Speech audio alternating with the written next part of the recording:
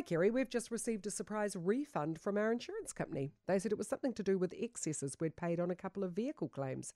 Out of the blue, but very happy to receive. Maybe this is something in regard to the insurance topic you're about to discuss. Well, we'll find out very shortly.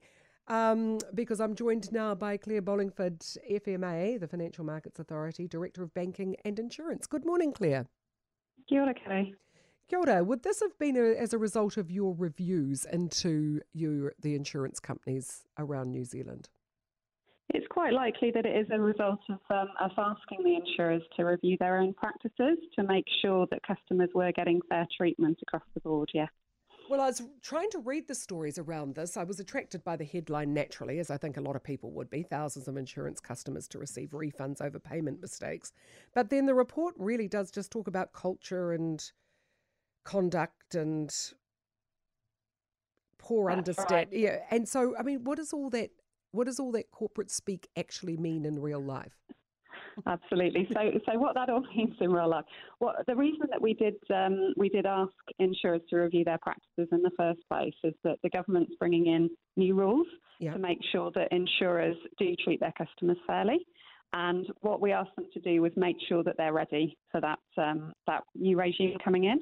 Right. And our review effectively looked over their responses and identified any gaps that there were in those responses, and also asked them to provide us with information on any issues that they've identified within their own organisations. And that's really where these refunds are coming from. It's because they've reviewed their product sets and realised that some mistakes have been made and some errors have been made. And what they're going about, the process they're going through now is that they are going through all their systems and making sure that customers get recompensed where they've been overcharged or where discounts haven't been applied. It's interesting how I've just done a review with my insurers because it seemed to be paying an awful lot of money for an awful lot of insurance. And then I realised it's just because we're crusty old people and, you know, the policies go up as your risk becomes greater and there's really not much you can do. But I also, a few years ago, found out that I'd been paying a smoker's premium on huge amounts of insurance, when in fact I hadn't smoked for 15 years.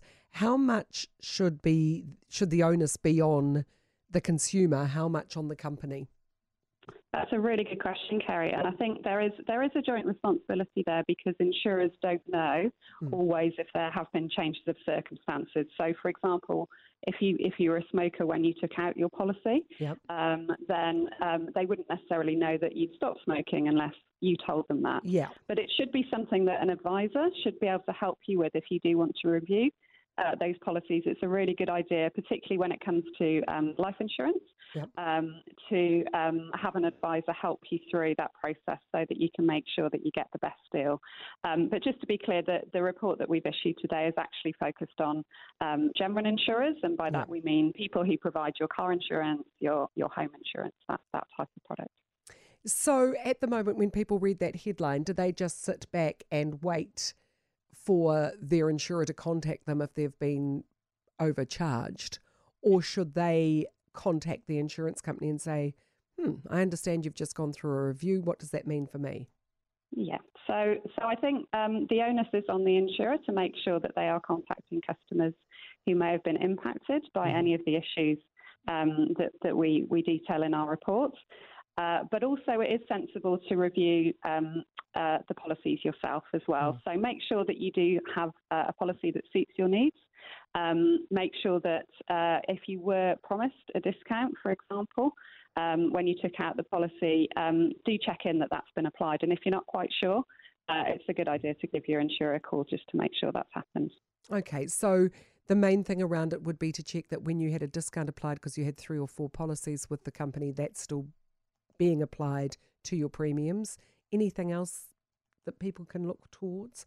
I think, as I said, it's really making sure that people have the right policy for their needs, and checking that if there is anything there they're not sure about, then they can either get in contact with a broker, with their advisor, or the insurance company themselves to check that out.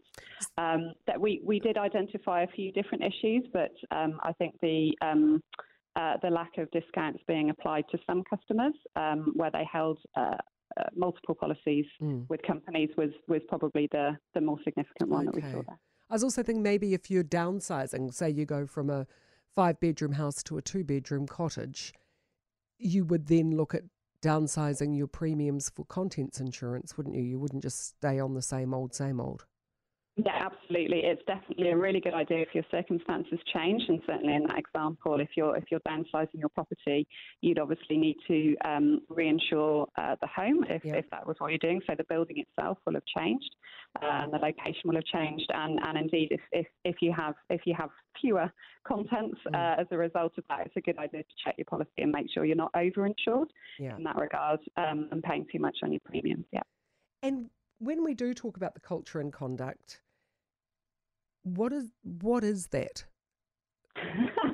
It's a good question. So what we're talking about when we're talking about conduct and then the culture of the organisation is really how these firms are behaving in practice and over time. So it's how they're treating their customers. It talks to what controls they're putting in place to make sure that any errors, any omissions in their systems are getting picked up quickly and then are getting fixed quickly as well. That's our expectation. In that regard. And it also goes to, we haven't found instances, and I think customers can be assured here, we haven't found instances throughout our review that insurers are trying to rip people off. It's important to say these are errors and omissions that have resulted in these overcharging practices and people being remediated as a result of that. And what we really want to do is just make sure that they've got good controls in place to make sure that doesn't happen again. What we haven't seen is what we call misconduct, which are deliberate acts of being deceptive or selling people products that they really don't need. Excellent. Well, that's good news. That would have been very good news when you were doing that. Claire, thank you so much for your time. I do appreciate it. I hope people have found that helpful. That's kind of cut through the corporate speak. Thank you so much. Claire Bollingford, FMA Director of Banking and Insurance.